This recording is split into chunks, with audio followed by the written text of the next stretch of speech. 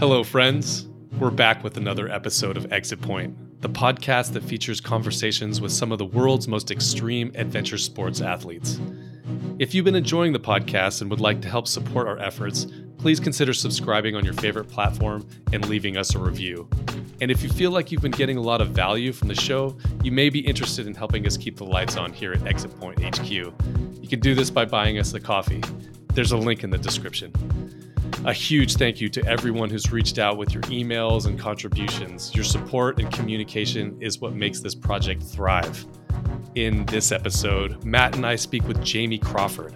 Jamie is an expert in urban base jumping who has been honing his skills with patience, dedication, and intention for over a decade. I've been so focused on wingsuit base for all these years, I love the fresh perspective he brings with his hardcore urban style. He has generously agreed to shed some light on what has historically been a shadowy, dark art. Jamie is always full of good stories, so this should be a good one. So with that, let's get Jamie on the track. I want to hear a little bit more before we start about you doing a ceremony with your mom, because Ellen just asked me, oh, yeah, I just saw that he posted something about doing a ceremony with his mom. That sounds so intense. It was so intense. I mean, she's always been kind of a big fan of mine in the sense that when I was younger, I was just an angry teenager rebelling against the world, and I didn't know why yet, but I knew something wasn't right, And then that was my first introduction to psychedelics, so mushrooms, which really kind of changed my whole life from that point on. And my mom noticed that, my mom and I have always been close, so she was like, "Oh, you're not an angry teenager anymore. Like, what changed?" And so I, was honest with her all the time and told her about, I had this experience on mushrooms, whatever, and kind of she's followed that path for me for my life. And so when I got into ayahuasca 7 years ago, went to Peru. Obviously she saw the changes within me through that process, and so she finally was like, "Look, I want to try this stuff," And my mom's 70s, like it's pretty like laborious work. You're not, you're super high on really really powerful psychedelic, and you're laying there for a lot. You're really nauseous. People are puking all around you. It's a kind of a trial by fire for the first experience. So. What was interesting was I feel like you do so much work on your genetics when you're on ayahuasca. It's kind of like the best way I can explain it after doing, I think I've done maybe 25, 27 nights of it now so far since those 7 years. Is that it's like a psychic surgery. It's a spiritual surgery. You're actually doing real energetic work within your framework. A lot of it's within your DNA, within your heritage, the things you don't think about. And so to have my mom there, which is part of my lineage, I came out of her vagina, like, so have her like Literally next to me and like feeling how much actual it perpetuated it magnified the effects by having her with me during ceremony, so I could feel it. Because when you're in ceremony in ayahuasca, you're working you're not working in the three-dimensional reality. You're absolutely working I think in multiple dimensions at once. It's time isn't linear anymore when you're on the medicine. You're going back and forward all at once. It's all present in the now. And so you have this ability to really kind of see everything in your life like a hologram. Like instead of like a line of like progression, you see everything in this interconnected web and how they're all framed together. And so I could see like my mom and her work and what she had, and how that passed down to me. And but also like how if I do work, it affects her, and if she does work, it affects me. It doesn't go necessarily in a certain time order when you're working on the medicine. So it was kind of hard too. Obviously I was concerned. I had to make sure she was okay and wasn't like freaking out, or so I was always kind of, while I was on my own progress and working on myself, I was always kind of had a chunk of my attention to her, to make sure she was good. And I had to help her to because you walk up and you have the shaman sings plant medicine like songs, Icaros. So I do the Shipibo tradition. So they sing a specific plant vibration to you, which is part of your healing process when you go to do the medicine. And I had to like help her up because she was so high. She never gets high. She doesn't do any of this kind of stuff, So she was outside of her comfort zone in a big way.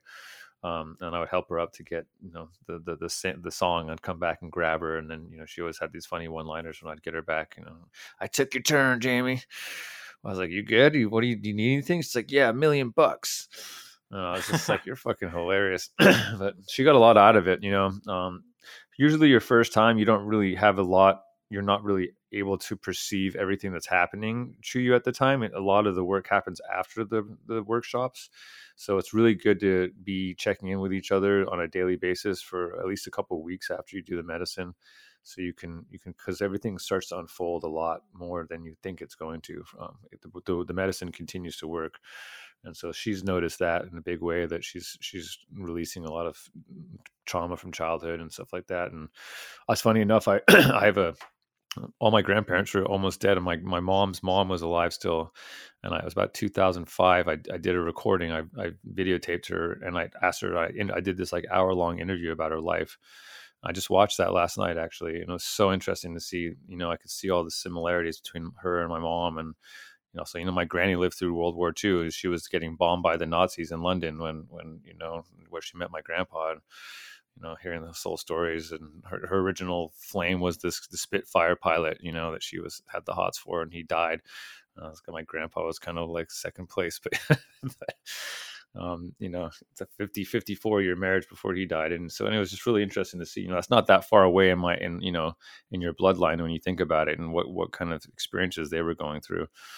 And how much that really affects you more than you think, because you're a product of them. And it's not just your physical traits that you inherit from your family. It's a lot of it it's their emotional and spiritual states as well.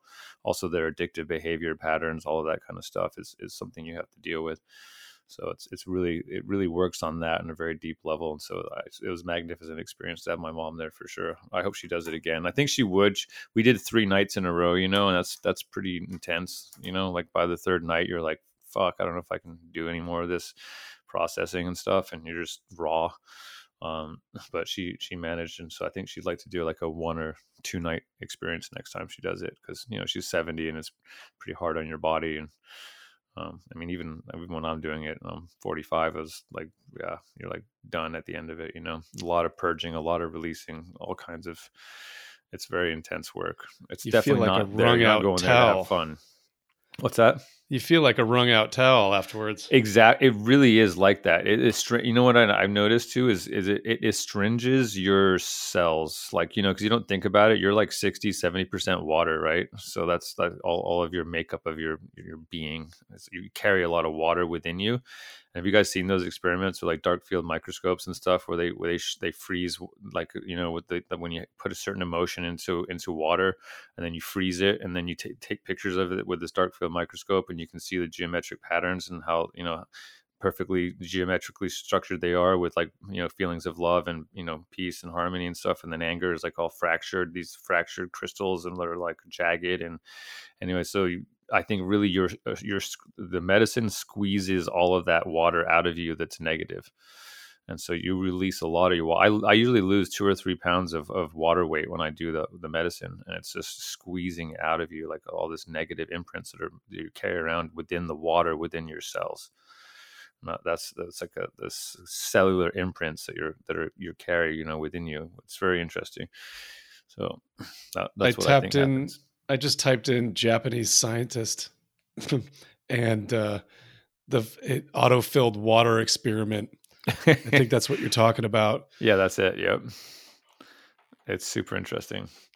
So I definitely feel like that's what it does. It detoxes all of this negative water out of your cell makeup. It's out of your body. I asked that more or less as a warm-up question, but damn, you came with the heat right off the bat. I want to get back to that. Both Matt and I want to talk about that more, because I think it applies a lot to your perspective on base jumping and who you are as a person. But I wanted to start off with a memorable jump, because you have a lot of them. And there's one in particular that I think that you went to really great extent just to make it to the roof. Will you give us a story? Yeah, that definitely. That's kind of what pinnacles. My experience with urban was the Trump Tower in Chicago, and that was back in 2012. I was with my mentor Kyle Dewey, and he's someone I want to talk about later on, because he was a massive influence on me and why I have such a passion for urban. Anyway, we'd driven from Colorado to Chicago to, we knew there was a big skyline there and lots of nice buildings. And we did our usual thing, which I learned from him in Hawaii, which I'll talk about more later. But he became my partner, and we did a lot of buildings together. But so we go to Chicago, and it's windy there a lot. So we're just like, okay, we'll go do some recon. We'll go check out some stuff. And we did that, and we got into more higher security buildings as we went along, and it was still windy. So we weren't able to jump, and so we said, let's just try something that's probably impossible. Let's just go and take a look and see how far we get, And then so we looked at all the tallest buildings there, and the Trump Tower is the third tallest building in the country. Sears Tower is a little bit bigger, I think, and then that World Trade Center is the tallest. So we go in, and actually we get pretty far on our first access attempt. And we came to realize later that the Trump Tower is actually 3 buildings. So it's a hotel on the bottom, and then the middle section is its own residential section, and then the top section is a high-end residential, and they're all separated from each other with their own security measures. So actually, you're breaking into 3 buildings to get to the top of that building. And so that we kind of learned as we went. It took us about a week, honestly, of going back and forth with different disguises and tools, and switching stairwells and taking notes. And we'd build these Google Earth files all the time together. That Kyle's a EOD chief in the Navy, very high ranking, and been doing it for a long time. And so his mindset for this kind of strategy is really detailed oriented, and taught me how to approach urban that way as well. So anyway, we made it all the way to the roof hatch one time, and we're looking at the roof hatch and seeing this thing, and we could see there's a camera pointing at it, probably a motion sensor camera. So we knew we had a limited amount of time to get access to that roof hatch, and once that was on, it was full. It was game on. So we called the locals, and we said, look, we're in your town, and I'm going to apologize right now, but we're going to probably burn your city for a while.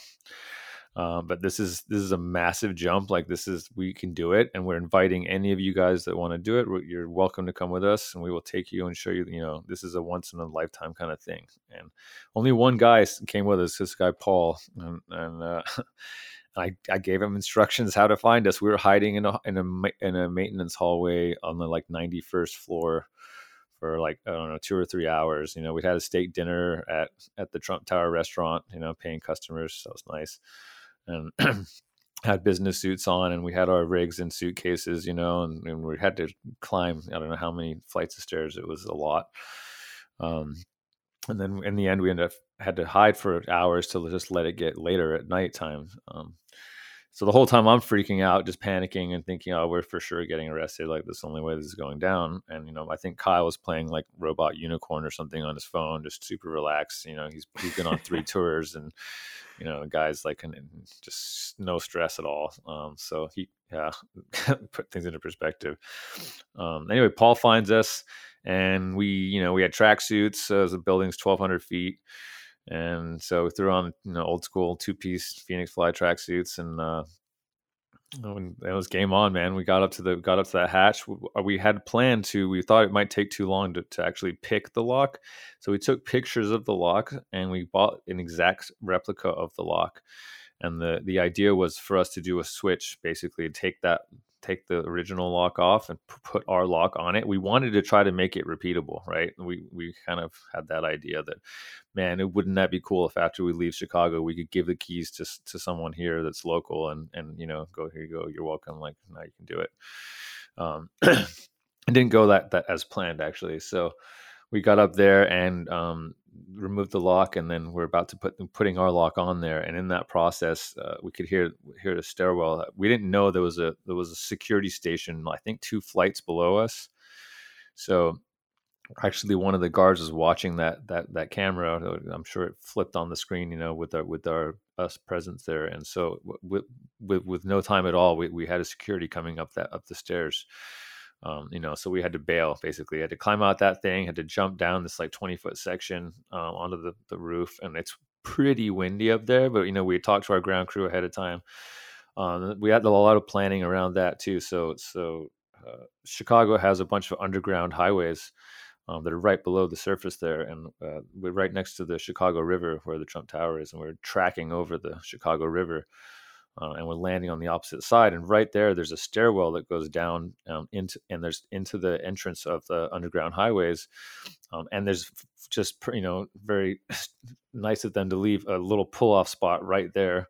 So we call our ground crew. There she drives up and gets into that location. So basically, once we land, we can just run down these stairs and then get into this underground highway. And so anyone that saw us or had any kind, they couldn't even tell where we got in a car or any of that because we accessed this underground highway.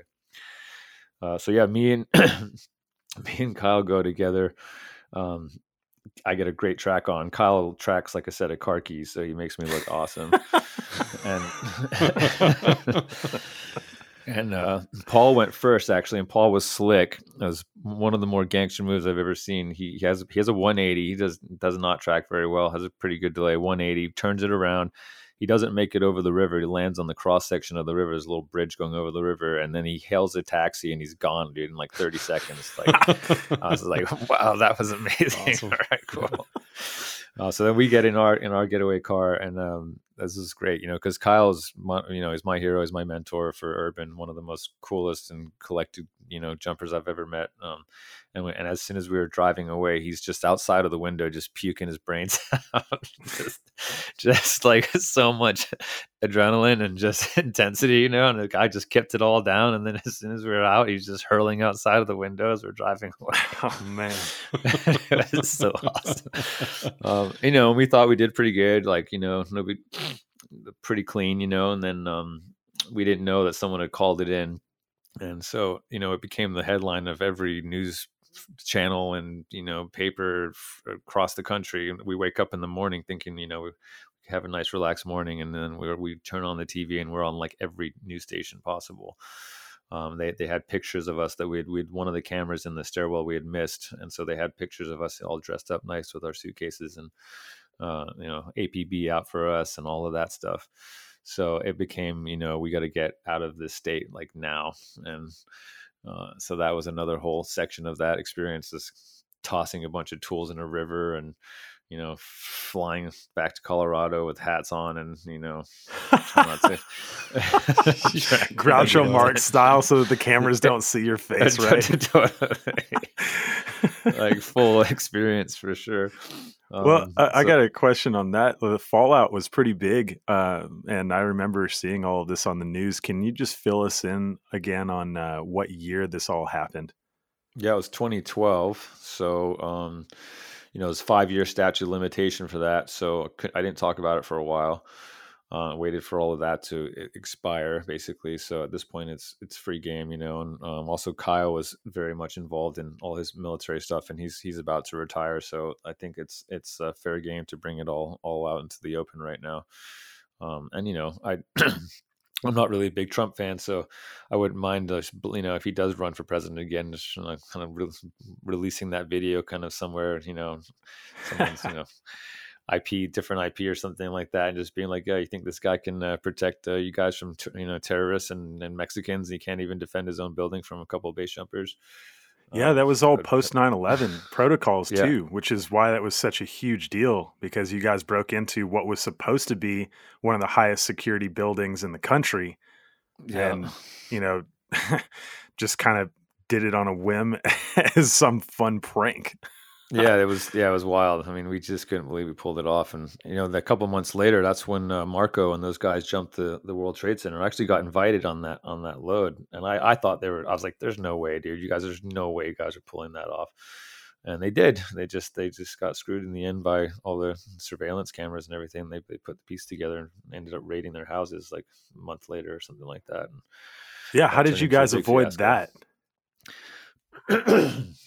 I think that we got lucky with just our planning on the surveillance. They just really didn't have enough data on us. They went to Skydive Chicago. They asked a bunch of jumpers, if they knew who we were and all that kind of stuff. And so they did a little bit of investigation for a while, and then it just kind of petered out. And the next news story was on the TV. So we got lucky that way. But I just didn't go back to Illinois for 5 years. You said that as soon as you opened up the hatch that they were coming. How did you know they were coming? You could hear them. So you could hear like the door open, like just like a level below us, where it's like a big engine room we're in, and then there's the stairwells just below us, and you could hear the door fling open and people start running up the stairs. Oh shit! And Okay, so that was time like, to okay, go. well this I'm not. Yep, it's either I'm jumping or I'm going to jail. That's the only choice now at this point. So yeah, and it was awesome. I got like a good 10-second track off of it, and I was super stoked. That was so yeah. We were driving away, and I was like, that was it. That was probably the pinnacle. I probably just got to the top, and it's probably like nice smooth ride down from here. But yeah, that was kind of sealed the deal for me with urban. It had already happened for me because of my experience out in Hawaii, and we can talk about that whenever. But that was kind of how I built my passion for urban was going out to Hawaii, and I was doing tandems out there, skydive Hawaii. I met and Kyle Dewey. Me and him had started jumping around the same time, 13, 14 years ago. And he said, yeah, man, you want to learn like the dark arts. You want to learn how to be an urban jumper. And I was like, yes, I do. And he's like, he had all these tactical. So he's he trained by the military pretty heavily. And had all these tactical books on urban warfare and all this stuff like that, and a lot of it was breaching protocol and how to get into buildings and out of buildings. And he's like, okay, well, you got to read this book, this book, this book, and this book, and then we'll start talking from there. And do you remember those books? What were those books? There was some kind of military. Like some of them were manual, some of them were like like printed out, and some of them were actually like hardbacks. I can't remember exactly the details of that, but he made me read them though. So I'm assuming that there's like they were teaching a softer approach to enter a door and yes, a lock before putting an explosive on it.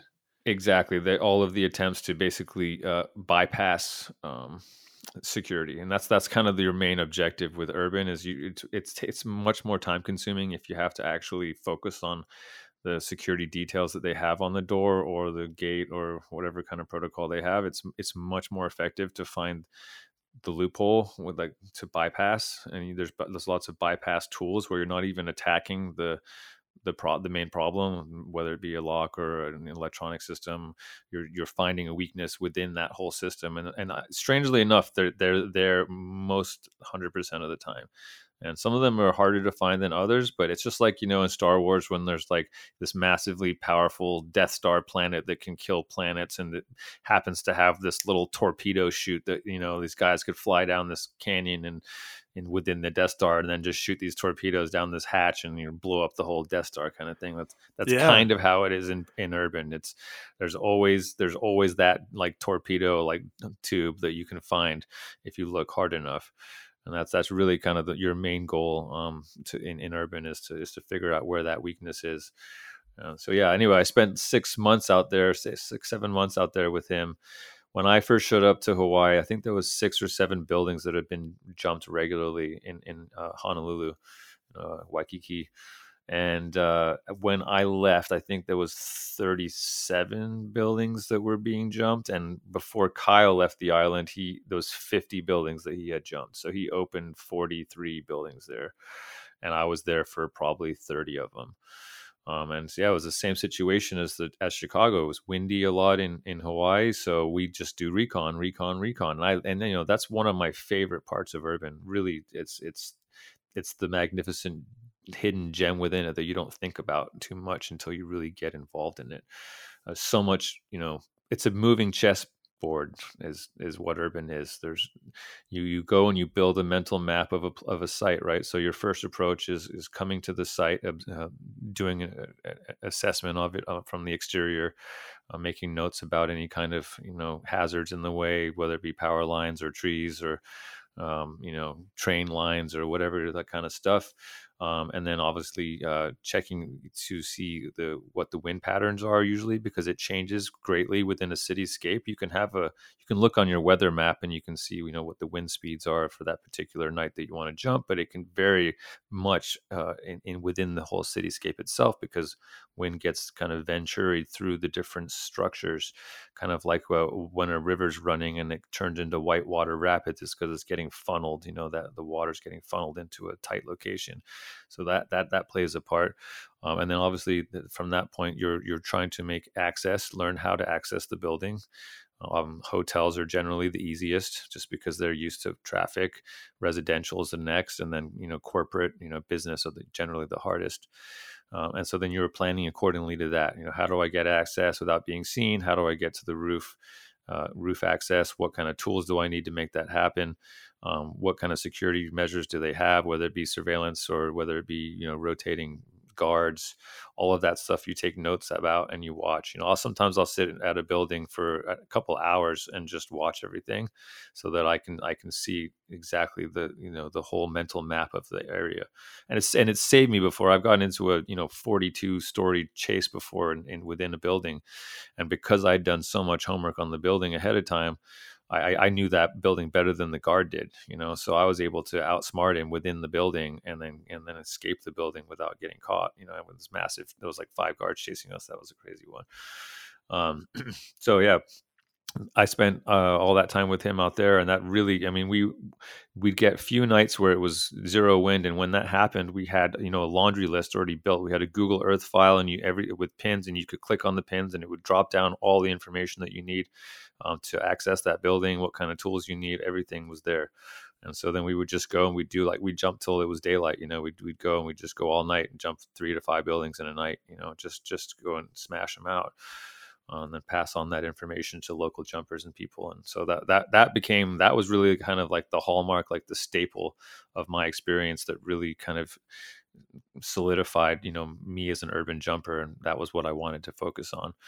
And then back in the day when we were learning, it wasn't, wingsuiting was just kind of coming out, it was just kind of really people getting mainstreamed at that point. I was watching Shane McConkey and all those guys, flying like tiny suits off of, big fjords in Norway and stuff. And those proxy, videos were first coming out when I was getting into the sport. So the progression back then was quite different. It was the progression in base jumping was, jump off a bridge, find a mentor. These big classes didn't really exist as much as they do now. So I really kind of want to talk about that too, because I think mentorship is a very important part of jumping, and it's kind of been lost with, how many different classes and courses and things you can do now, which is, I think, also great. But, especially in urban, there's none of those classes. There's no one teaching that stuff. And, so you're kind of going in blind every time, and all this very valuable information from the generations ahead of you never gets passed down. Well, let's start on some of that. And before we get into the tools and tricks and tips, maybe you can mentor all of us by giving us some of the ethics involved in jumping urban. Yeah. Yeah. And that has kind of evolved over time. When I first got into the sport or urban, trying to find someone to teach you how to get to a building or find a building or give you information about a building was practically impossible. Like it was, you had to prove yourself, like, I don't know, over and over and over and over again somehow without having the experience or the data to be able to prove yourself in the first place. So trying to get into the building scene when I first started was really hard, actually. And in the end, it was what made me a really good urban jumper, because I was like, well, okay, fine. If no one wants to show me, I'm just going to go and start jumping these things and figure it out for myself. And so that's what I did. And I just started going and opening new buildings. And that really is a valuable asset to learning how to be a good jumper with whatever kind of objects you're jumping, is actually opening your own exit points and knowing what it's like to go through that process. To actually, there's no data, there's no one to give you any tips, and you have to kind of do all the logic yourself and build that map. So when I started, it was basically no one talked about it. It was no one showed the videos, no one did anything. It was just kind of like the super duper secret thing you could do in base. And you had to find someone like that would trust you enough to give you this information, and then you would kind of team up with a very limited amount of people, usually 1 or 2 people, and that became kind of my scene was just getting into that very, very tiny little subculture of base jumping. And that's what I'm talking about when it's like, when you're talking about they need to trust you. And along the ethical line of questioning, I'm wondering, what are they trusting you not to do here? I mean, not to burn the main idea with the main secrecy around urban, obviously, was because these are high security, high profile, objects to jump off. And so the idea was that the best jump was one that never got talked about or known about, because it meant that it was repeatable. So that was the idea. When you found a good building, the idea was to be able to get in and out without damaging any property, without being seen, and pulling off the jump, and then being able to go back a week later if you wanted to, and you could still jump the same object without any new repercussions, because you were invisible the whole time. And so that's kind of that was very, it's still true like that, not to the extent that it was when I started, but that really kind of made it so it was a very secretive thing. And if anyone, if you posted a video, for instance, or something like that, you get, people would shit down your neck about it. So it was very much this, kind of hush hush, talk within the community that, if who was jumping, then, and if you don't, you don't. And I kind of rubbed against that a little bit, actually. I didn't necessarily agree with that whole principle. I wanted to make it the information more open to people that were passionate and had the skill set to get into, because the way when we started was you jumped a bridge, the next one was an antenna, right? And then you got to a cliff, which is, because you're just dealing with the difficulties of the object. So, cliff and a building being more technical than an antenna and a bridge. So that was the natural progression. And when you got, the building was the last thing you typically got, and that was kind of to make your base number, to get your base number. And so, it's progressing down the technical aspects of the objects, and the building was the last one. So that was kind of like the holy grail for a long time, before wingsuit proximity flying came into the picture and all that. It was getting your building was kind of like the moment, you're just like super stoked and get your base number. And it's kind of the pinnacle of your experience at that time. And what led you to do base? What led you to attack buildings as your primary mode of jumping after that? Because I remember back in the day, your reputation was that you would come into town, commune with some of the locals, and then open more buildings in like 1 week than most of the locals had done in their entire career. Yeah, obsessive, I guess, personality type. I have that type. I get fixated on something and I just tunnel vision it, and that for me was a really healthy outlet for my personality type. And was urban to me was just this such a, I got into base jumping for probably different reasons than other people have. The reason I got into base jumping is because I saw it as this kind of rebel sport that was kind of pushing back against society and mainstream idealism. And, it was a silent and respectful, peaceful way to reject what I think is a lot of problems within society. And so that was my attraction to it initially, was I wanted to find something where I could have my own silent kind of rebellion. And so urban really represents that for me. Urban has all of the criteria there. It's people, you're in the concrete jungle. You're basically in the heart of, these epicenters of kind of what we see, a lot of people see as a wrong, or problems within society is kind of built. It kind of represents a lot of that, and being able to get through it and unseen, and have this objective to jump and get away.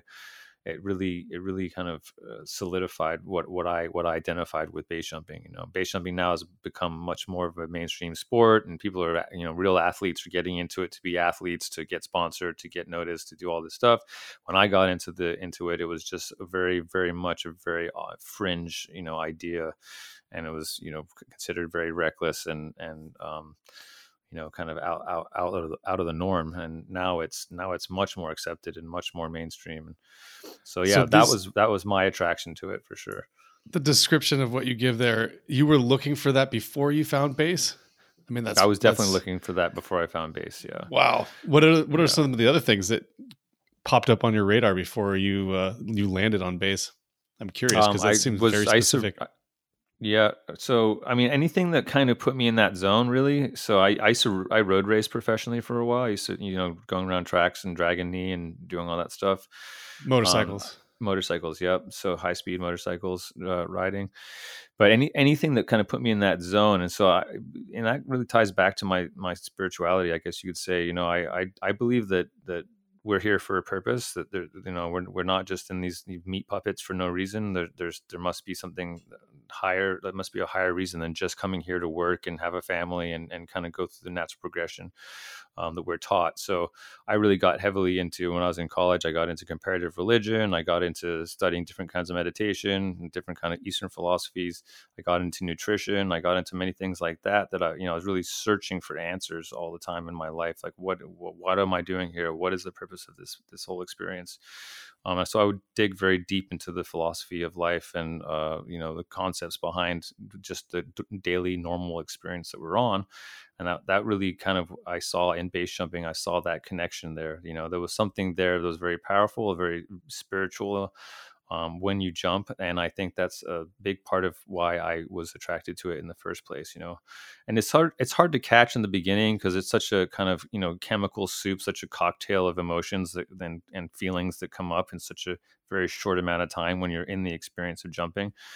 But after some time of really kind of being in the sport and repeating this process over and over, I was able to understand something very deep and powerful that was happening within those few seconds, especially the seconds that you leave an object and before your parachute's out. There's this very critical time in your consciousness that a lot of things happen, I think, that really kind of transfer over to me understanding my life in a much more profound way than I did before jumping. And so I started realizing that I was less addicted to or needing the adrenaline or the high or anything from that. Those are kind of byproducts of the experience. But really, the hidden gem for me was the information that I learned about myself in those few moments of accepting your mortality, of accepting your life, kind of in the surrender at the same time, realizing that you have to make an action to stay alive at that point. And so there's a very much a deep sense of peace and gratitude and things that come in those moments of realizing that you have consciously decided to make a decision to put yourself in imminent danger until you make another action to save your own life. And so there's a very nice flow state and sense of awareness that I really learned to observe by kind of going back in my mind after the jumps and really kind of reliving them in my mind and understanding that, wow, that is such a powerful moment right there. How much it taught me about just day-to-day life. And I'm 45 now, man. This life has gone by quick already. And I'm starting to, my mom's 70. I'm starting to see how time is just creeps up on you so quickly. And so really it's applied to my life in the sense of whenever I see my friends, I tell them I love them. I give them a hug. I make sure I'm like meaningful and deep with people in every moment that I can be, because you just don't know. And, obviously you guys all know we've all lost really good friends along the way in this sport. And, we've had to face death and what it means and to be alive much earlier than most people have because of this activity. So I think it's a very important thing for every jumper to contemplate, and to talk about and to realize kind of, the depth of this activity can affect you.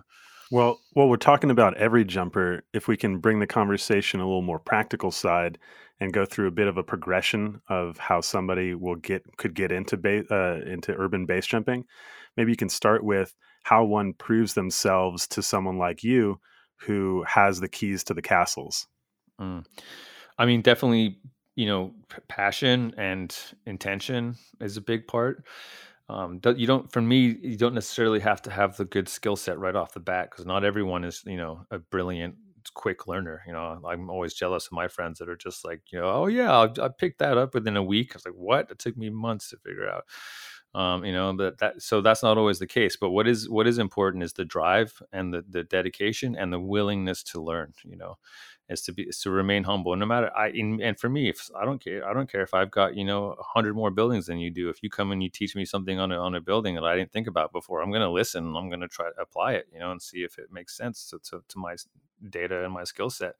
So I think that's really kind of the main thing. Get rid of the ego, get rid of like, oh, I got to be this good. I got to show off and I got to prove myself that way. It's like remain humble, remain open. I want to see that you're putting the pieces together, like I want to be able to see there's a thought process there. It's not about just an activity that makes you cool or gives you credit or status or any of that kind of stuff. It's about learning process and an ability to calculate risk. I think that's probably the main key ingredient for base jumping is the ability to calculate risk. If you can do that well, then you'll stay alive for a long time in base jumping. And so the minute you get ahead of yourself, or you doubt yourself, or you start to kind of move too far outside of your box, that things can go south. So I really do believe that I always am pushing myself to be a better jumper, but I also know the limits of that push within each jump. And that's something that you learn as you go along. I think everyone's first couple of years in jumping is pretty wild. I know mine was. And I was, managed to survive it basically just by luck mostly. And after that, I changed my approach pretty heavily. I had a near-death experience in my second year of jumping, and it really changed my whole approach to this whole. You want to tell us about that one? Yeah, it was intense, man. I was in Glenwood Springs in Colorado, and it's a nice exit there that Hank Kaler opened up a long time ago. And we went there, and there was a nice right to left wind at the exit point. And I know at that time I thought I was invincible. I could do whatever I wanted.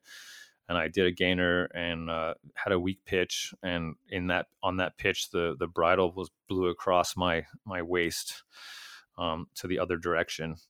And so I was towing my bridle, as I came around in the rotation, I'm towing my bridle, and there's no way I'm going to get anything out. And I think it was about 6 or 7 seconds to impact on that jump. And, so I'm just kicking and flailing, no airspeed at all, just basically like, wow, this is it. Like, this is how you go, bud. And I saw the pine trees go by, and those pine trees are like 60, 70 feet tall. Still on my back. And at that point, I knew I was dead. Like, and that, dude, that whole, like, when you look below that landing area or that jump, the whole talus is just these gnarly, like 7-8 foot boulders, like car size boulders everywhere. And like, there's just, when you look at it, you're like, okay, that's not an out. If I have an off heading, like, that's not an out. I got to go fly somewhere else. It's definitely no go place to go. That was where I was heading to. So anyway, I saw the trees go by, and in my mind, I knew I was dead. And actually, this is what saved my life, is I completely relaxed. I don't know how I did it, but it was a very quick moment of a second that I just relaxed. Like, kind of like, when you see like an antelope about to get hit by a tiger, and the antelope just completely goes limp. And that's what I did. I just said, okay, well, this is it. I'm looking up at the sky, and I had this whole thing happen, man. I had the whole life flash before my eyes thing. I saw crazy stuff of my childhood and stuff I couldn't remember before. I unpacked this all months after this. But anyway, so as I relaxed, that's what cleared the bridle, and a parachute came out, and actually I hit the ground on my head. I hadn't even swung around in the harness yet from the line stretch, and I hit in the only sand patch that was on that fucking talus. Like just this little 3x3 sandbox is where I hit on my head upside down, and didn't, that was it. Anywhere else I would have landed within a 5 foot radius, I would be dead for sure. So yeah, I went to the hospital, and somehow I didn't break anything, and I was just kind of had a lot of muscle damage, and actually I didn't have insurance at the time, and the lady knew what happened, and she one of the nurses pushed me out the back of the hospital, and I was like, what is going on? She's like, it's your lucky day, pal. Like, go buy a lottery ticket, and didn't charge me a dime for get lost. Yeah. Oh my God. Wow. Well, glad you survived that one. Yeah, that really, really changed everything for me, for sure. How did you? I wanted to the part about mentorship too, because I think this is a pretty potent I think this is a pretty potent topic. How did you find Kyle? So Kyle, we kind of found each other. Actually, we both ended up in Arizona of all places. I'd moved out there, and that's where I met Matt Froelich too. And Matt Froelich was a big mentor of mine. He kind of taught me a lot about just object awareness and spatial awareness and all the things I kind of were my kind of foundation for jumping. And then Kyle was my urban kind of mentor, was the guy that really took me on there. And actually me and Kyle started jumping with Matt Froelich. Me and Kyle we were both starting out around the same time, same jump numbers.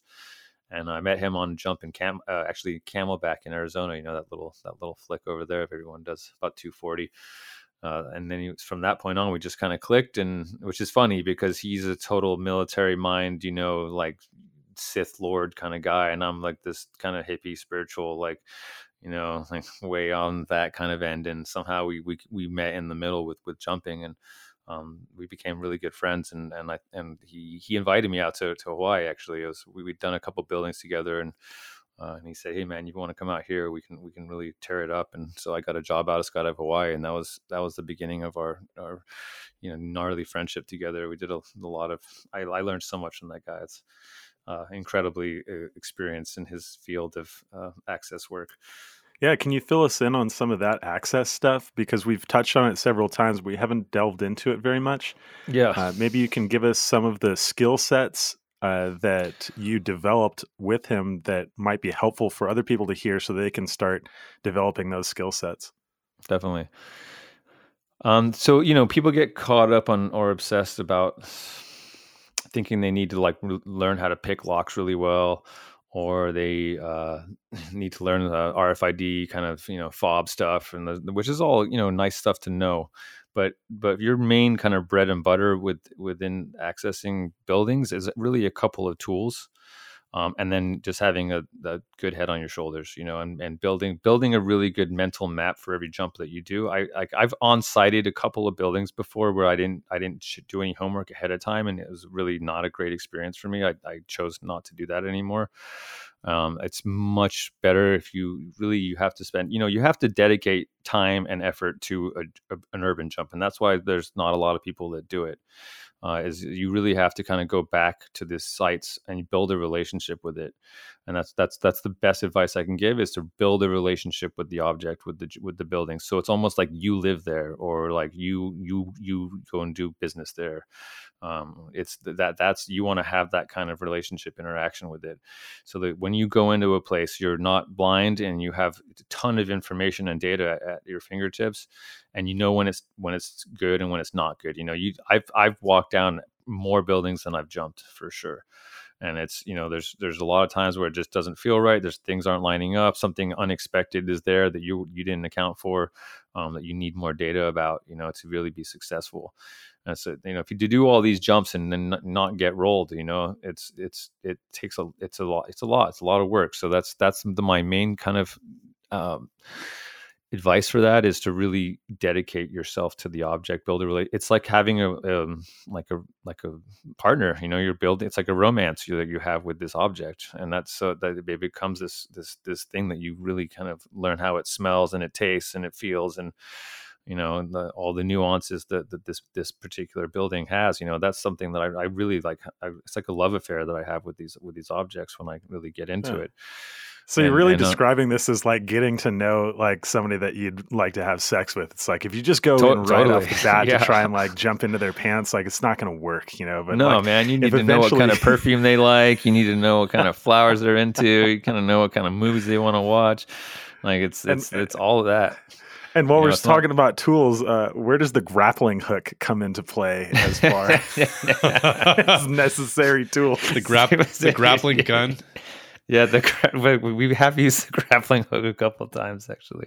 Yeah, dude, we're not even joking, man. Dude, this was one of the things that I learned from Jamie, was that most of the security in buildings happens in the first two floors. Definitely. And if you can bypass those first two floors, pretty much the rest of the thing is open season. Totally. And a lot of these buildings ended up having like exterior staircases, or they'd have fire escapes or something like this. And we'd actually roll up to them with a grappling hook and just toss that thing into the second floor, walk up the wall, and be done with it. Yeah. Yeah. This is what we were talking about earlier, is, is thinking outside of the box, not looking at the security problem that is there to defeat you. It's looking around the security problem. So that's exactly like that. That's an example of that. I've used aid ladders before with the tent pole connected to the aid ladder, and then I can open the tent pole up and I can connect it up to a fire escape that's 10, 15 feet up away from the ground floor, and then just use that to climb up and fold the tent pole, and you've got this little portable ladder in your pocket that you can use and to access things like that. So yeah, that's there's some of them are very specific, like tools that you need to invent or come up with to defeat the problem. But it's always that mindset that you're looking around, because those it's really it's very funny how they place such heavy security measures on what they think to be the only way to get into a building. And so you'll find that access point and be like, oh yeah, they've put some thought into this. They put a lot of attention to the kind of deterrent devices. And then you walk around the corner and there's a window that's 10 feet up that has no protection on it, and it goes into a stairwell in the parking lot. Parking lot gives you access to the building. Next thing you know, you've pieced your way up into the rooftop. So it's always that mindset that really kind of gets you to a building top. Is never, when you get to the place where you're stuck, go around it, go find another way. And I cannot stress enough. Like, dude, I've so many times I've gotten to a building like, oh wow, these guys really thought of everything, and they don't. There's always that little porthole that gets you to the place you want to go. You just have to look hard enough for it, and there's some tools that, like, for instance, like an under the door tool is probably the most used one that we use. It's most roof doors are latch doors, and by fire code they have to open from the outside of the roof. So if like there's a fire in the building, the helicopter from the fire department can land on the rooftop and like access the building, right? But so they're locked from the inside and they open from the outside. These are like giant coat hangers, basically with a string on it, and you're putting it under the door, and it's hitting the back. You're getting it to the back side of the door where the latch is, and then you got to line it up and be able to. And then you're pulling on the string, underneath the door, and that's opening the door latch from the outside that way. And these things you can bend them up and you can jump with them and stuff. So that's one's a very good one that we use that opens a lot of doors. Definitely, like, just simple tools that you think of, like the credit card kind of stuff, or like the shove it tool. There's shove it tool that's kind of more meteor on steroids version of that. Sometimes what's the shove it tool? What's that? Let me just preface these questions, because like I'm basically an alpine skydiver. Like I have totally. One building, so all this. I mean, like, people have asked us to have someone like you on because it's this micro niche in the sport of base jumping. Yeah, and it's something that I totally missed. So please. Yeah, so a shove it tool is it's kind of a crude tool. It's basically just a metal, looks like a shank, basically like a thin ruler size tool that you make. If you don't just buy it online, but you can. But I make a lot of my own, and basically that gets it so you can get under the door, like where the door latch is, and where the what's the part on the door? What would you call it? Where the latch is inside the door, the part that holds the door in place. I can't remember. It's not the slide. It's not the bolt, but it's not the bolt, but like where connected to the handle of it. So it's like a slim jim the mechanism that holds the door in place, basically, right? Yeah. When the door's in the latch, like that. That gets retracted when you turn the doorknob. Yes, when you pull on a doorknob or turn a doorknob, it gets retracted and the door opens, right? So, but when that's locked or has something in place to stop you from being able to get behind it, a shove it tool, essentially you're getting behind the latch system, and then you're manually opening it from behind it, so that the mechanism of the door knob doesn't have to operate. You're manually doing it, overriding it, basically. So it's a pretty crude tool, but it works surprisingly enough on a lot of doors, because a lot of these doors, when they get installed, they're not really thinking so much that it has to be perfect, for all of these numbers to line up to be a super tight door. That's very uncommon to find doors like that. And even there's like things like you can place a piece. There's these tools that you can pump up. There's a flat piece of plastic you can shove inside of a door, and then you can pump it up manually, and that can actually create enough space in the door. So you're moving the door with this air pump, and a little door shim.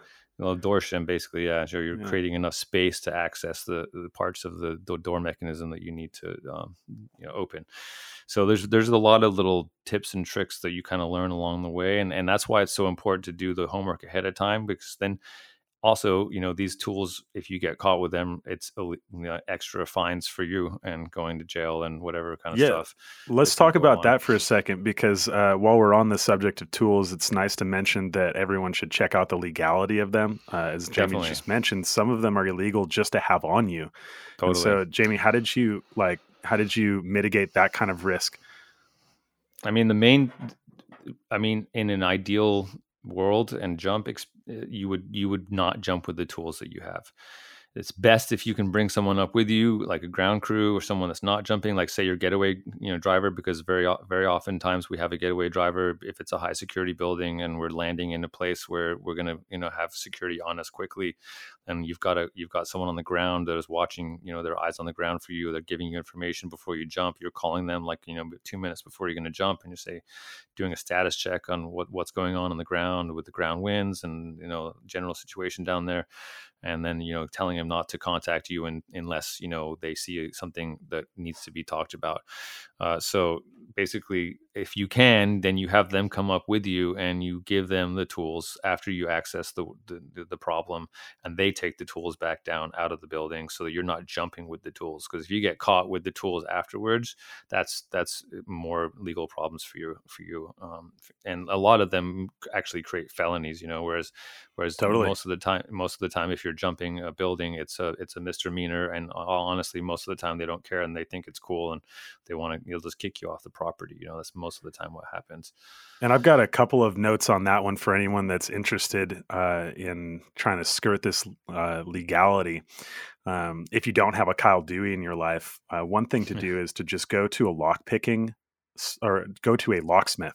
And most of the locksmiths, like local locksmiths in your town, will have apprentices and people that they're teaching how to pick locks just for fun. And that's a really cool thing to just get in with them and say, like, hey, I'm just interested in this as a hobby. I'd like to know how to pick high security locks. And they could take you on as an apprentice, or they could just help you. And then the second step is to register yourself with local law enforcement once you've got that inroad with somebody at a locksmith's. And it's kind of a catch-22 because you're putting your name on a list for sure. But what that list does is allow you to roam freely about society with all of these tools without getting arrested by the cops. Now, the caveat to that is obviously if you're using them for illegal purposes, then you're going to get arrested no matter what. But in the slim cases where you get caught on the street looking or trying to survey a building, or afterwards after your parachutes are all packed up and you're driving away, then you do have at least some Teflon for somebody saying, hey, what are those? Interesting. Yeah. And there's for instance, hotels. Perfect loophole there. So the main thing, there's no rules except for in Nevada and New York City. Now they have actual ordinances against base jumping in city environments, but everywhere else there's no rules around that. It's just they're just going to try to throw trespassing on you, right? So if you walk into a hotel and you're jumping that, it's really good, nice little loophole. Go to the bar and buy a drink with your debit card or credit card, and you're a paying customer that night. So you're not trespassing anymore. Can we talk about dealing with security versus the police and what it's like to run from both, and your advice on running from both? Check your local authorities. For instance, I've only had one time where I got busted, and that was in Brazil, and I didn't know what the local laws there that were, and local laws there are you pay the cops money. They're all dirty cops there, and they all just want their bribery money. And so you do not run. If you're going to get caught by them, you just stop, give them money, and that would be the end of it. I learned that the hard way, and I started running from a cop on the beach, and he shot his gun in the air while he was chasing me. And so I stopped. Obviously, I'm like, oh, I'm going to get shot by Brazilian cop. And he ran up with a knife. I thought I was going to get stabbed. And good. Damn. And instead of doing that, he grabbed my brand new Hey Duke and he just started raping it with his knife and just cut like 10 huge holes in my parachute. And he was just pissed that I was running, you know. He's like, why don't you know the rules? The rules are you just give me cash, right? That was a hilarious experience. I ended up going down to the station, me trying to do bribing the cop along the way. I carry $100 on me all the time when I'm jumping urban, just as bribery money in case that'll work. And so I give him $100. We get to the station. The hotel manager's there because I was a paying customer that night. All I did was I picked a lock, you know, so I didn't damage any property. I jumped, and then that was actually the cop caught me with the lockpick set. He had it in his pocket, and he knew that was leverage for him to get more money out of me, you know. Yeah. So anyway, we make the deal, give him $100. We get to the station, and the hotel manager is there trying to bribe the cops to get me in trouble because there was nothing she could get me on. But I'd given them way more money than she did. You know, $100 there is kind of a lot of money. Yeah. So he's lying through his teeth when we get there. I don't know how the guy got on the roof. You guys must have left the door open. Like, you know, definitely your fault. So, you know, she kicks me out of the hotel. He drives me back to the hotel and get my stuff out. And the cop, the only English thing he said to me, he shakes my hand and he goes, "God bless you." And when he does that, he slips me my lockpick set back. And I was like, okay, so that's how it works in Brazil. So you know that's a particular, like you go to Tijuana, for instance, any place like that's the kind of stuff you need to think about. That you need bribery money, right? United States, you know, you want to run, you want to get out of there, you know, you want to be faster than they are. Oftentimes, you know, security guards, they get paid, you know, $15 an hour or whatever. They're not that interested in trying to roll you. You know, they most of the time they just kind of chase you off or you know, try to make a scene that for you to leave quickly, but won't bother to actually pursue you. So dealing with security is actually a lot easier than you think. They're all so intrigued, you know, they're so bored and they're just sitting there every night, and then they see a couple parachutes slam open and fly off their building. They're like, what the, you know, like, whoa. So they're like more intrigued and stoked than they are wanting to bust you. So I've had a few experiences with that where they just kind of like, all right, man, that was rad. Just get out of here. Okay. Yeah. You know, and then, so obviously, you know, the only time when cops get involved is when if you get caught and they ask the property owner, do you want to press charges on this guy for trespassing? And then that's the only time the cops get called. And sometimes if the cops get called and they can't contact and confirm that they want to do this, then they'll let you go as well. So you know, it's not, people are just scared of the idea. Oh, I'm going to get caught. Like, then there's going to be serious repercussions. There's actually a lot of wiggle room within that area to, you know, work your way out of a problem. It's just like you're doing when you're inside a building. So it's not over when it's over, when you think it's over. There's a lot of ways out of the experience still, even when you're dealing with security and cops. Man, there's some good pieces of advice that I'd like to just touch on real fast. One that you said is keeping $100 in your pocket, which I think is excellent in the United States as well, because if you do that, you have the opportunity to, like, you know, pay some security guard or pay somebody that's like staying in the hotel for some help. And I think the second thing that I would always have in my pocket is a candy bar. And no shit, this was just to look less conspicuous, because like if you're like, you know, reconning a building, or you're in some like piece of the building that you're not supposed to, like in, you know, the stairwell or whatever, you know, cigarettes work too, but like just being able to pull something out of your pocket and just start like nonchalantly like eating or smoking it, like puts a lot of people at ease. Definitely. No, that's I'm glad you brought that up. Yeah, cigarettes, I used to carry those all the time for that. Even though I don't smoke, but one of the funniest stories is actually with Kyle Dewey, my urban mentor, and my buddy John Czar, and they were in a building in Hawaii, and they had all their tools laid out, you know, on the ground, and they were trying to get this door problem figured out. And a security comes in like a level below them and is like charging up the stairs, and so, you know, they're just panicking and they don't have time to put the tools away or anything. They just kind of kick it to the side, and they just look at each other and they just go for it, man. They just start tongue kissing, you know, and that yes, yeah. and it worked. The you know, the security came around the corner and was like, oh my god, like, totally, what are you guys doing? You can't be here, you know, you got to go do that somewhere else. And so, you know, that worked for them. Got him out of I think the second important thing that you've brought up is that security guards are not generally there to roll you.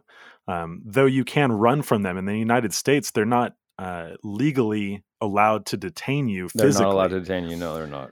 And so, like, if somebody's standing in your way, just walk around them, be cordial. You don't have to, you don't have to shove them out of the way, and please don't physically assault them, but they're not allowed to physically restrain you. And so you can run your ass off. However, if you're like meeting with the LAPD, running from them is not a great idea. Like, if you haven't already created enough distance that you can just get away, like, they're within their rights to shoot you. And Definitely, so like, that's not something that you really want to invite. And most of the time, like Jamie said, they don't care. Like, no. they're trying to catch rapists and murderers and thieves, and like, you're an inconvenience to their day. They don't want to go back to the station and do paperwork on you unless you run from them, like in that Brazilian situation where they're just like, okay, screw this guy. We don't care what we're doing. Grab him. Yeah. No, and so one of the actually, this is a great example. Is Adam Foster, who's a good friend of all of ours. He passed away like last year, and I went to his funeral, and so that was in Denver. In Denver, we were jumping this Hyatt. The Hyatt was like this go-to building. I think it has the record still. It's like 18 or 19 people like jumped off it at one time. And anyway, we used John Van Horn was a guy that took the lock off the roof hatch and made a key for it from one of his friends was a locksmith, and they made like 5 copies of a key. And so all of us had a key to this thing, so we could just go up and open it and have ground crew lock the lock behind us. And we jumped this thing like I think I got my base number off it. I probably got like 50 people their base number off that building. So that was our go-to building. And anyway, Adam died and I had his ashes, and I was like, okay, I gotta go jump this thing again.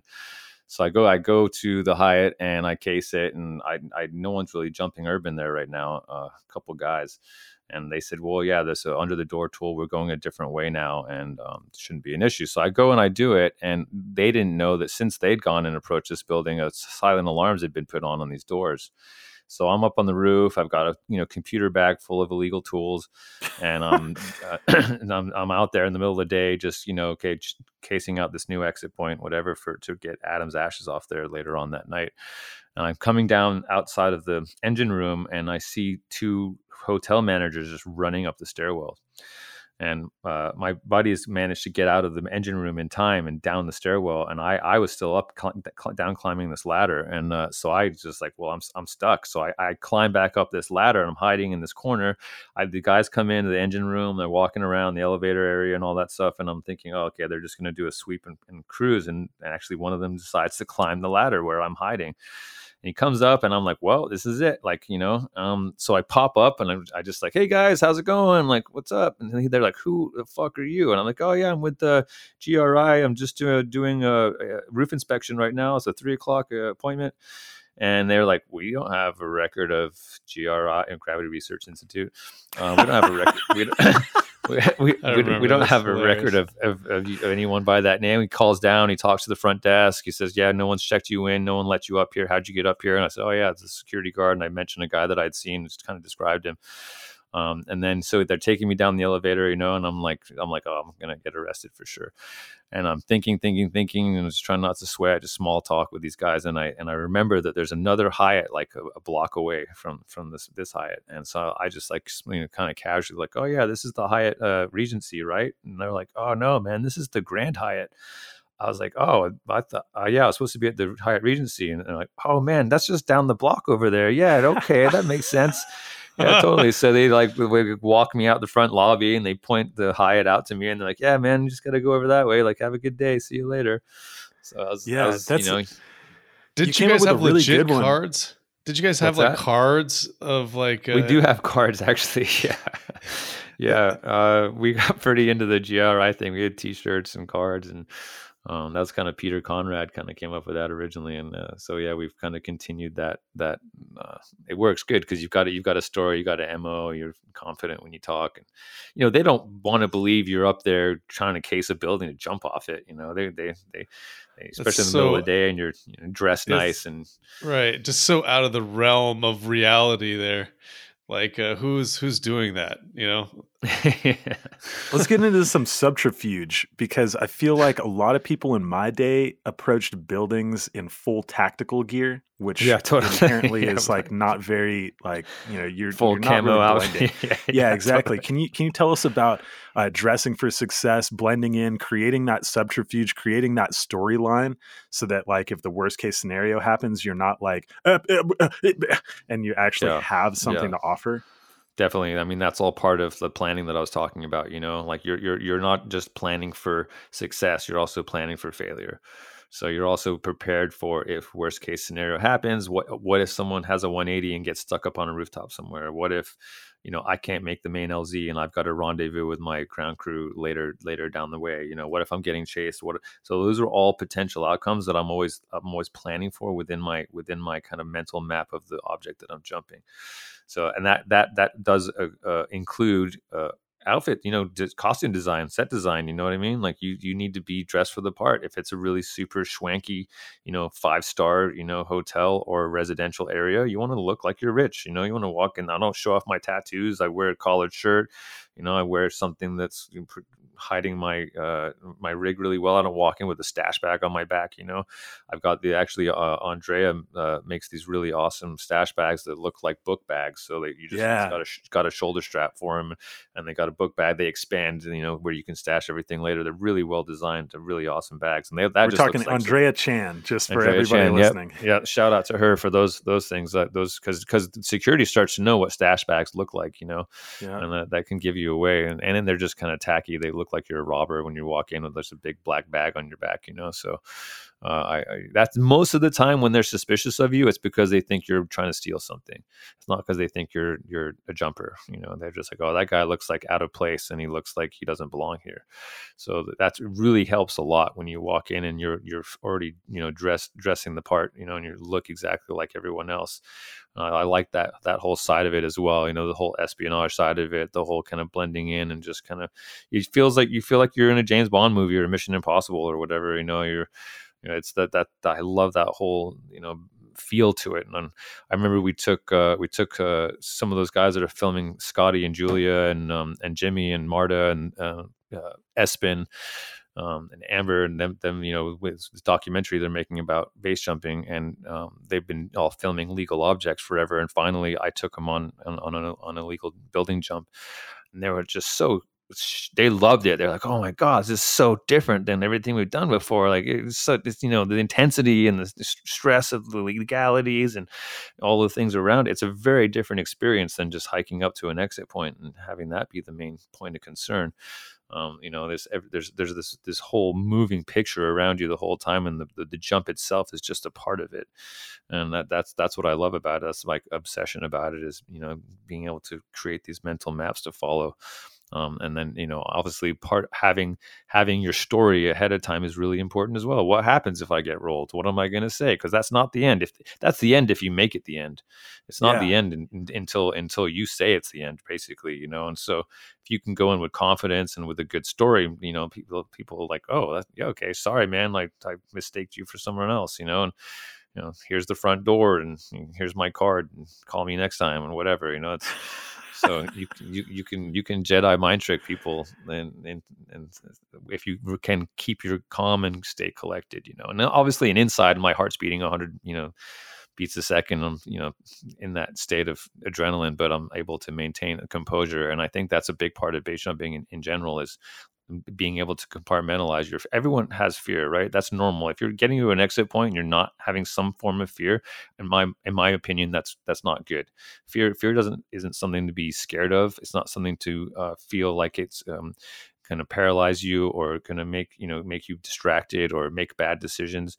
The way I've developed fear now is, in the beginning of my jumping experience, it was kind of on the forefront of my experience when I was jumping. It was a very powerful energy that was there, and it was overwhelming, and I just kind of navigated around it barely, And now over the many years of jumping, I see it as this kind of data stream of information that's there, always in the background, telling me to stay safe and what my dangers are around me, but at the same time I'm able to maintain a clear mind and not attach myself to the information that the fear is giving me. So in a way, I see fear now as just another stream or form of data that's helping me stay safe. And it's not something that has to overpower me or has to get in the way of my ability to make clear and rational and good decisions while I'm jumping. So I see it more as my ally now than as an enemy or as something to overcome. And that's what I really learned from the years of jumping and how to manage fear. And that applies to urban experience as well, and the things that are scary outside of the jump. Everything that you're talking about urban, I think equally applies to all other forms of jumping. Like through the different wingsuiters we've had on here and different slider down cliff jumpers, that is a commonality, is just having that mental map of all the what ifs. Yeah, definitely. But something else that's sort of flashing up or sparking my attention too is your level of self-awareness. And that's another commonality that's kind of sparked up through all these other discussions we've had on this podcast.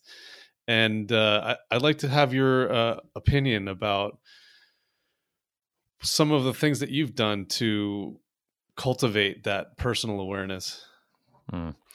Yeah, and I'm sure everyone has their own methodology that works well for them. For me, it's been my desire to learn who I am and my position on the planet, what my gifts are, what my weaknesses are, being truthful to myself about those things, so I can develop the things that I'm weak in and solidify and magnify and be able to give back the things that I'm really good at. And I think that's so important for base, especially, is because you don't get a second chance when you make a big mistake in base jumping. So oftentimes it just ends with fatality or getting really injured.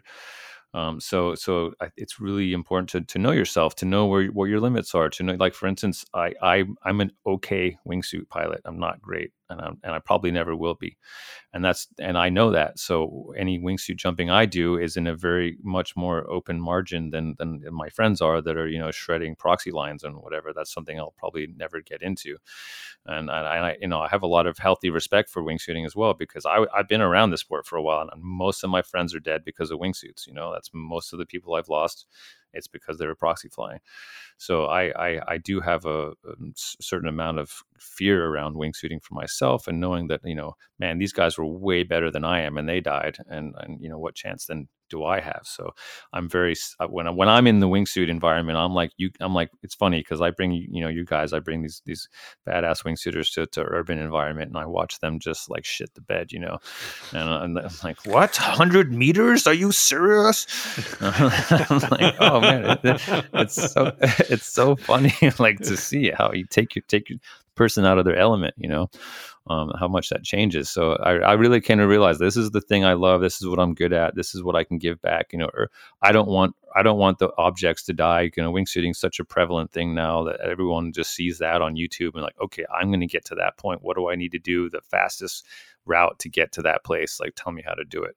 And so the four objects are kind of being lost, in my opinion. Like, there's still a lot of slider down jumpers, but it's just not so mainstream anymore, and people kind of just bypass it, do it to get to the place where they want a wingsuit. And I think I love the olds. I love how base jumping started, how its whole history, and we got into the sport young enough we know those guys still. We know the guys that like base 3 or whatever. Like, I met Jean Bonish, and she signed my logbook and talked to her. And so, I really hope that stays within the base community, that those doesn't get lost. For me, jumping new objects is my favorite. I rarely go back and jump the same object twice. If it's a really good one, I will. Let's circle back to my question for a second. I love everything you're saying here, but I'd like to keep it on track. One of the things you mentioned earlier too was how you have walked down or hiked down or climbed down more buildings than you've actually jumped. And I think you sort of alluded to your use of intuition. And I think that's something that's pretty interesting, because for me, I don't actually have my head wrapped around it. Sometimes I just have a bad feeling, and I go with that. I'll usually have like this, 3 flags or strikes rule, where if 3 things that make me feel uneasy happen, it's just, there's no question about it. The whole mission is being canceled. Yeah. Can you tell us a little bit about your personal intuition and your relationship with it? That's something I developed largely outside of base jumping because I'm into spirituality. You know, I meditate every day. I believe in like connection to myself. You know, when you're out base jumping, no one's there to protect you except for yourself. If you got a good friend there that might, you know, do a good check on you and say, hey man, like, yeah, like your bridle's, you know, hanging out, or your BOC or whatever, stuff like that. But, you know, for the most part, it's your responsibility to take care of yourself in the base environment. You know, that's what I like about it as well. It's radical self-reliance, you know, and I that's something that I've learned to develop through my years on this planet is, you know thyself, you know what my limitations are, know the difference between fear and then intuition, because that can get mixed up sometimes. Sometimes you're just getting scared, sure, and you think that's a gut feeling, and it's not really a gut feeling. Or sometimes you're having a gut feeling and you're crediting that to being fear, and you're bypassing it, not listening to it. So that's a tricky one, you know, because fear is such a powerful emotion. So learning how to discern with yourself what's when your actual gut feeling is, your intuition is firing, and when you're just having normal and natural fear around the jump. Because do you have a process for that? Natural. I do a lot of, I do, you know, I visualize, I do a lot of visualization for jumping. I think it's really important. Before I do a jump, I basically meditate on it. And and that's a way of saying, I close my eyes and I breathe deeply, and I imagine the whole flow state. And actually in my mind, I visualize the whole jump process from beginning to end, whether it be, you know, sneaking into a building or jumping off a cliff. I visualize everything around it, and I put intention into it. So I'm setting it out. I'm setting the vibration before I'm jumping in my mind's eye, and that manifests around when you do something. It's very different when you set intention in your life. This is something I do in a daily practice anyway. When I meditate in the morning, is I set my intention for the day, and I set my intention for what I want to happen. You know, so I'm putting it out there. I'm setting like an energetic pathway for these things to happen with less effort. And that I apply that to base jumping very much so. Before I do a jump, I visualize exactly what it's going to be like. I visualize everything working out the way it's supposed to, where I'm going to land, and you know, building a mental map in my mind already before it happens. And then obviously I'm also building ideas for outcomes that are not desirable too. So if I have off headings, what am I going to do? Where am I going to land? What are my alternate LZs? It's always building this very intricate, detailed mental map in my mind. And the reason I apply that into jumping is because I've noticed that it makes a huge difference in my life when I've applied it through meditation, through my intentions when I sit down in the morning to really kind of magnify my experience and to set pathways that are beneficial for me for the rest of the day. And I do think it's really paid off for me every time I've done that. And I've fallen out of practice before, and I've seen the difference. And so that's something that I think is a very powerful tool, is learning how to use your consciousness to set something in motion that you know, and in a desirable way, not focusing on the fears around the experience, but focusing on like a positive outcome. And then does that allow you to differentiate between fear and other emotions that could be masquerading? Yeah, because you've done so much work in your mind that your logic is clear, and when your logic is clear, then you can tell the difference between your fear and your intuition. When you basically you've taken all the possibilities of unexpectedness out of the equation, and then you're able to discern the difference much easier, because there's no lack of trust in what you've built in your mind. So that takes away a lot of the guesswork that way. Are you scared of anything while you're jumping? Or like maybe I can ask this a different way, because we have this one written down. Are you scared of dying? Yeah, sure. We want to know the answer to that. Sure. But we also want to know what else you assign your fear to. I mean, there's a physiological fear of dying that happens in your body when you're in a place of danger. That's normal. That's probably never going to go away from me, and it's healthy, I think. In my mind, in my contemplative mind, am I scared of dying? No. You know, and I've had near-death experiences. I've done ayahuasca in the jungle in the Amazon, and I've left my body before and seen what it's like after death. And I've had kind of ego deaths in the spiritual realm as well. I've been around enough death to understand it. So no, in the big picture, am I scared of dying? I'm not scared of dying. I would like to feel a sense of completion in my life before I die, and that probably, who knows if that'll ever happen or not. And I think that's a big question everyone should ask themselves: is if I die today, am I happy with what I've done? Do I feel complete? Can I take my last breath and be satisfied and leave this body in peace? And I think that's something that I think about a lot. So when it comes, because who knows when it's going to come? It could, with us, we could just survive base jumping this whole time and end up just dying, crossing the street one day. That's a possibility as well. So I always try to wake up and be thankful for what I've done and what I've accomplished so far, and not feel like the stress to be, have all these other goals that I have set out ahead of myself to be completed or not to be happy. So in that respect, I'm not scared of dying. I feel very privileged and very lucky to live the life we've got to live so far, and are such a strong community in base jumping. You guys it's my family. I could talk to Lo, who lives in France, and I could go and stay at his house one day, and go and he'd show me exit points and whatever, and then we'd all do that for each other from across the world, people we haven't seen in years. And that the sense of community there with base jumping has been such a privilege to be a part of. Something that I'm very honored to be around. And so for me, that's become the forefront of my experience in base is, this understanding of life and death and of individuality and expression and choices for all of us, personal choices that can actually lead to death, and respecting that in each of us, understanding the impermanence of everything, and that's a big part of it. I'm a big Buddhist in that sense. I've done 10-day Vipassana meditations and sat in silence and understood that this thing, everything arises to pass away. So that's the natural progression of nature. That's how it works in this plane of existence that we're on. And I really apply that to my philosophy on jumping as well. So yeah, my physiological reaction to fear is always going to be there, but in my mind and in my heart, I'm not scared of dying. No. Do you think that the strength of your visualization through jumping has been augmented through your use of psychedelics? Absolutely. Yeah, that's been a big tool for me, plant medicine. I was introduced to it as a teenager with psilocybin, with mushrooms, and that really progressed my consciousness into something that I believed was happening. I kind of always thought there was more to reality than I was being taught.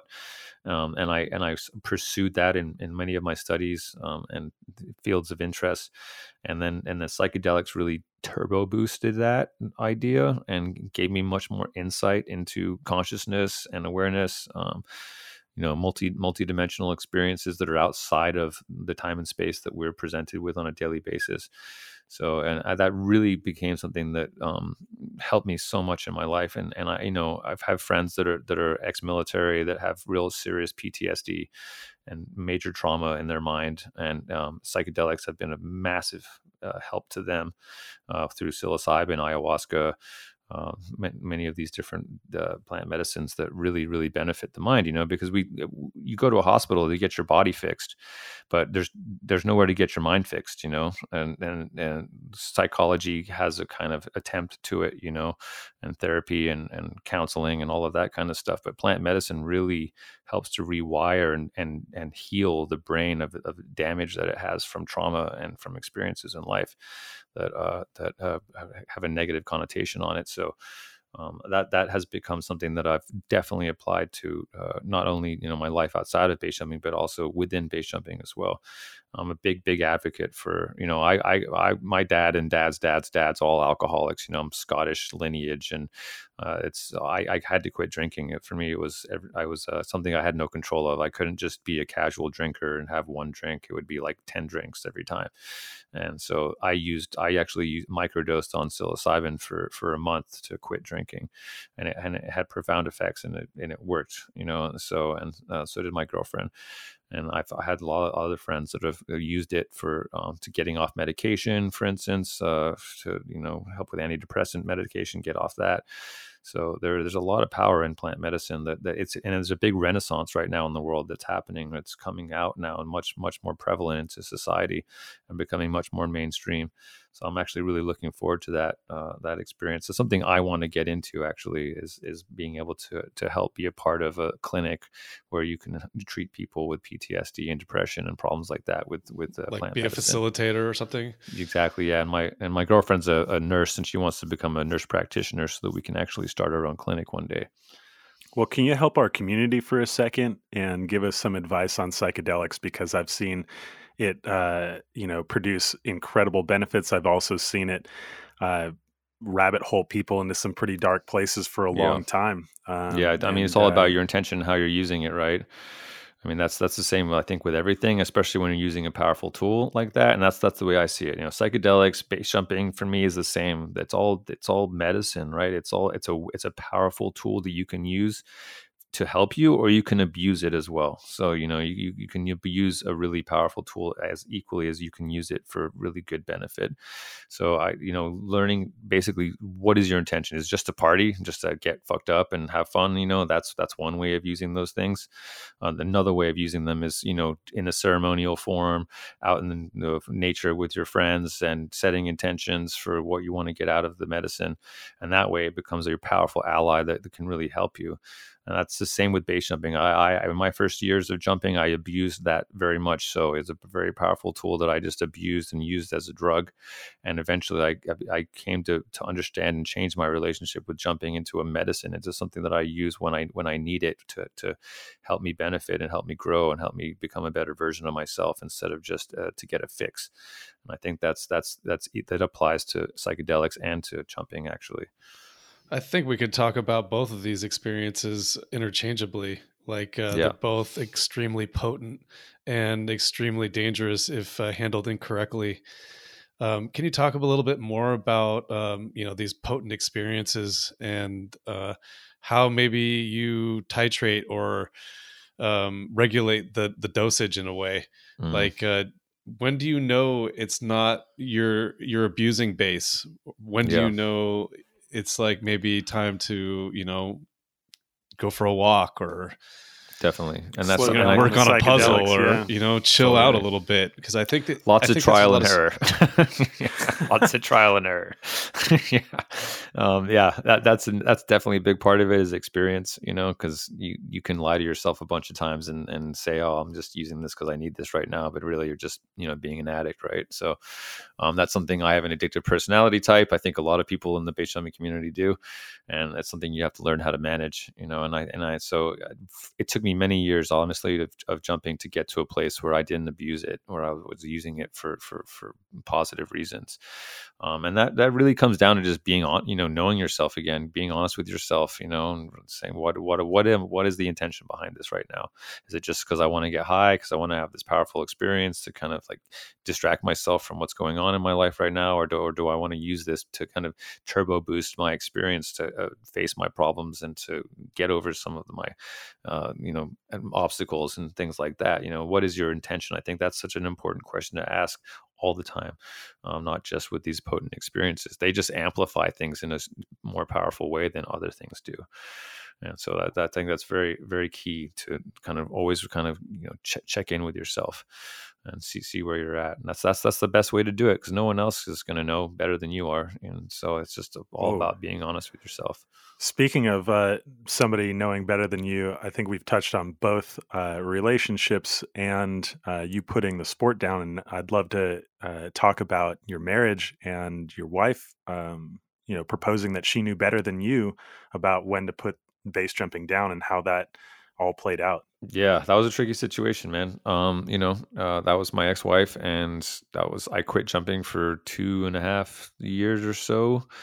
And she got into the sport, was a skydiver. I met her skydiving, and I told her I was a base jumper, and I said, this is, that's something I always just put out there right away when I meet someone new, like, hey, like, this is what I do. I'm asking a lot, and I know that. And that's I think that's something that we all as jumpers need to remember, is we are asking a lot from our partners when they are non-jumpers, especially. And you're saying, hey, like, I'm a base jumper, and I'm requiring more from you than normal, because you have to be okay with the fact that I'm doing this dangerous activity. She was at the time, and she thought she knew what she was getting herself into. into.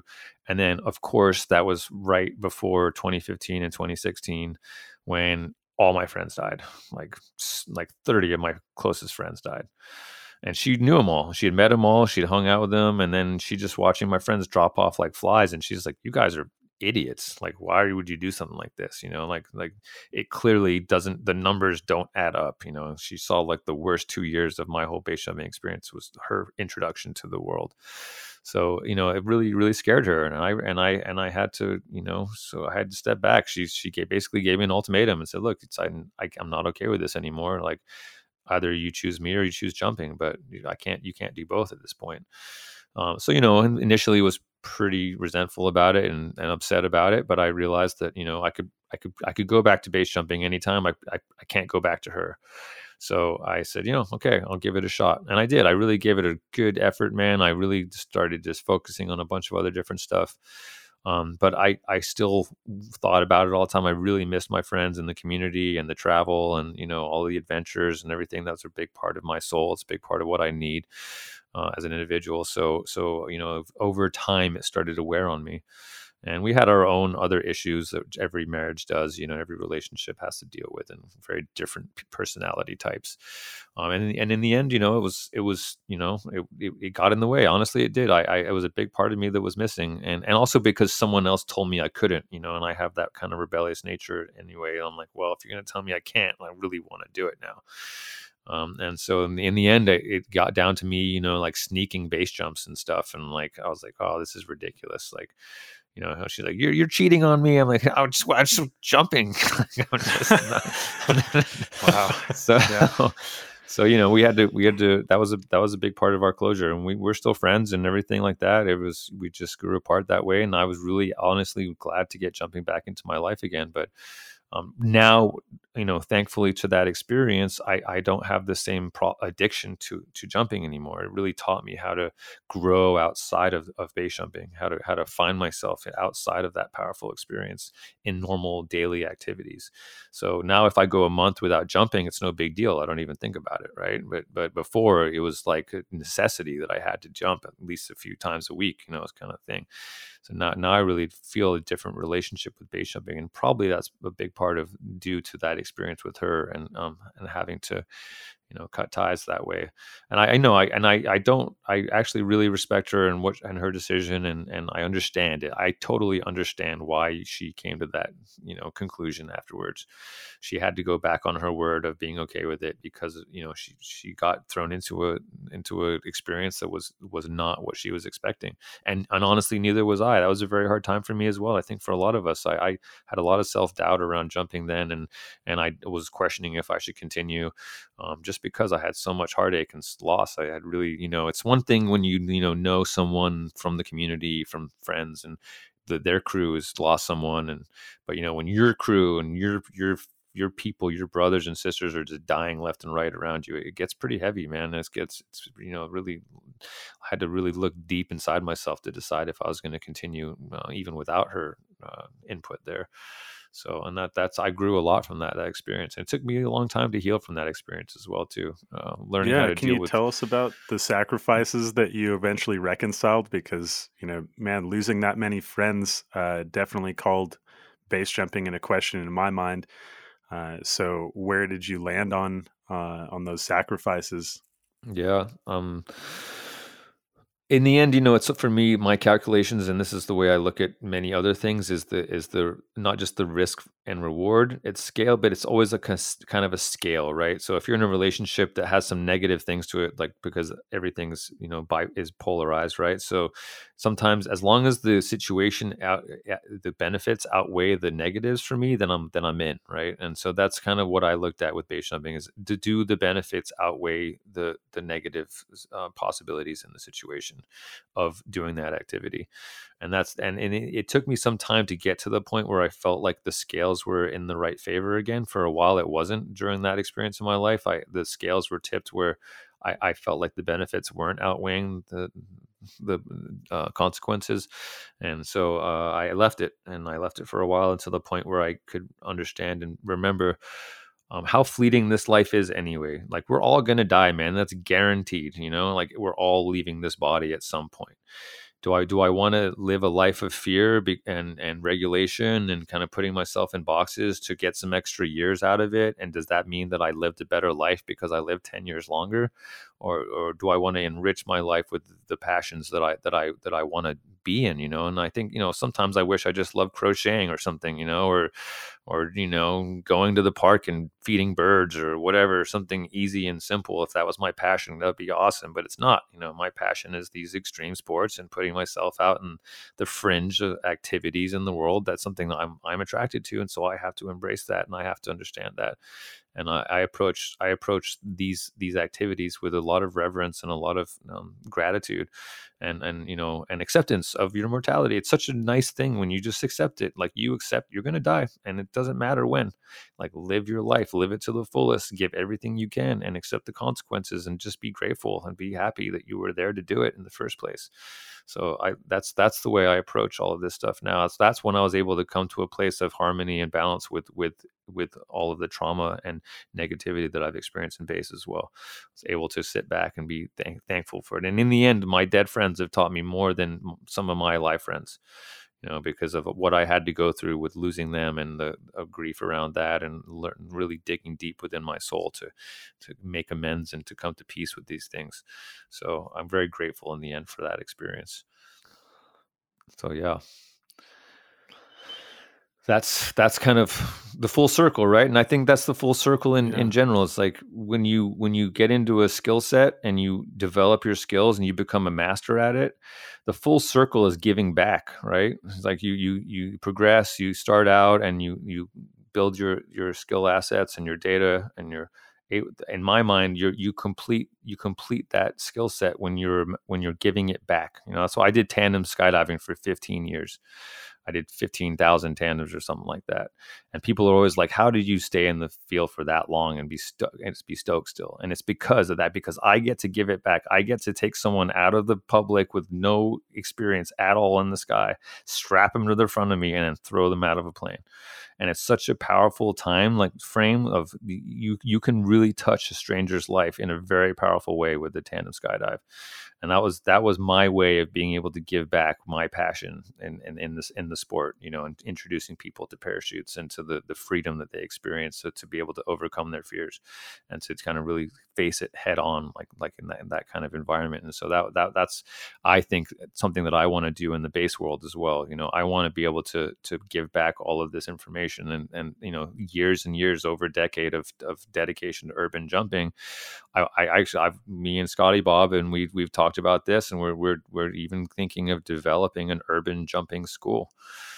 So that people can, because mentorship is kind of lost, man. It's died. Like, people don't do it really anymore. Now it's just classes for or your first jump course at a bridge, and then you're jumping off a cliff, and the more advanced courses, and then you're going to some terminal courses, and your wingsuit courses, and there's all these different categories of courses now, and there's not really mentorship anymore for someone to kind of take you along and show you the ropes. And so I'm like, well, why not? Why not make it, get it out there? People, because it's still only going to attract a small amount of people. It's not going to be like some mainstream thing ever. Like, urban's just never going to be that.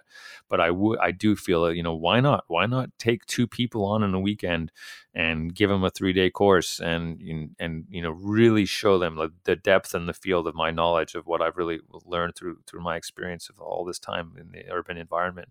So that information, it's because it makes it safer. It makes it, that way it's a way for me to ensure that my legacy doesn't die, that urban doesn't die, that the 4 objects don't die, with our generation, because 2 generations down in base jumping, it could just be wingsuit mountain flying, and that's all it becomes. It could happen that way.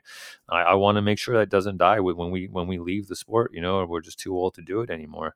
I want to be able to project that out into the future, to make sure there's still some gangster rebel motherfuckers out there jumping some stuff in the city, that are just silently with their hand up in the air with the middle finger, and just doing their thing to kind of push back a little bit against the norms and be out there on the fringe, that's the stuff I hope to project out into the future. So is that the legacy that you'd like to leave behind if someone were to be able to look at your career thus far, like the sum total of it. Definitely. What's the message that you'd like them to leave with, having seen all of what you've done?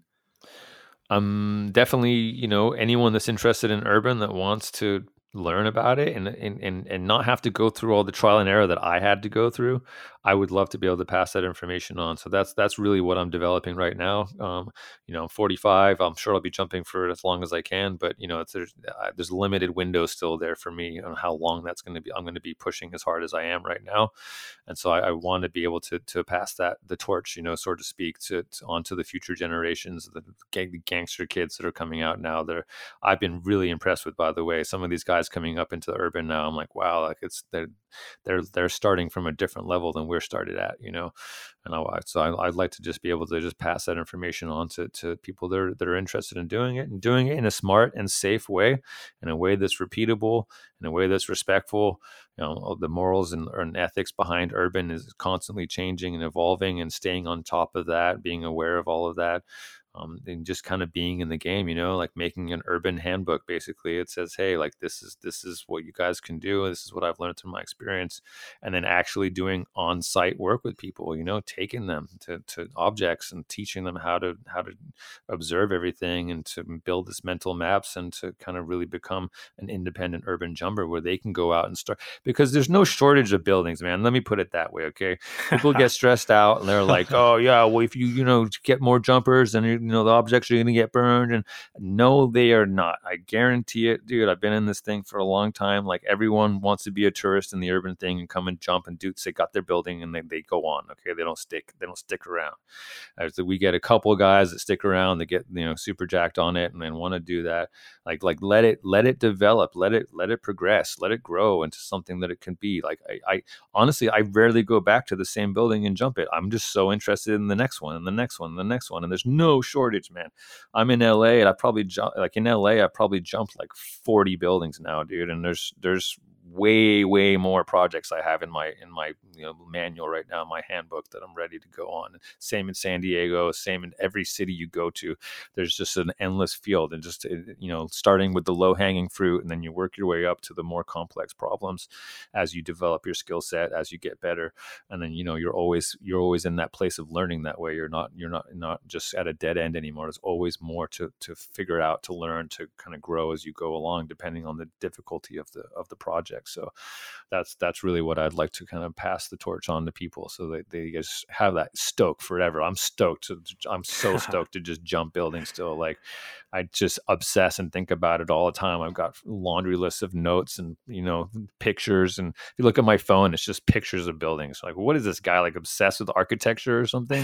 Like, like, no, this is all stuff that I'm building for myself, and some of the projects it goes off from 2 years later, I get to it, So anyway, it's been great talking to you guys. Well, Jamie, I think that this conversation has been a success in showing what an interesting paradox you are of spirituality and punk rock. I really enjoyed this. Hard act to follow. Sorry, girlfriends.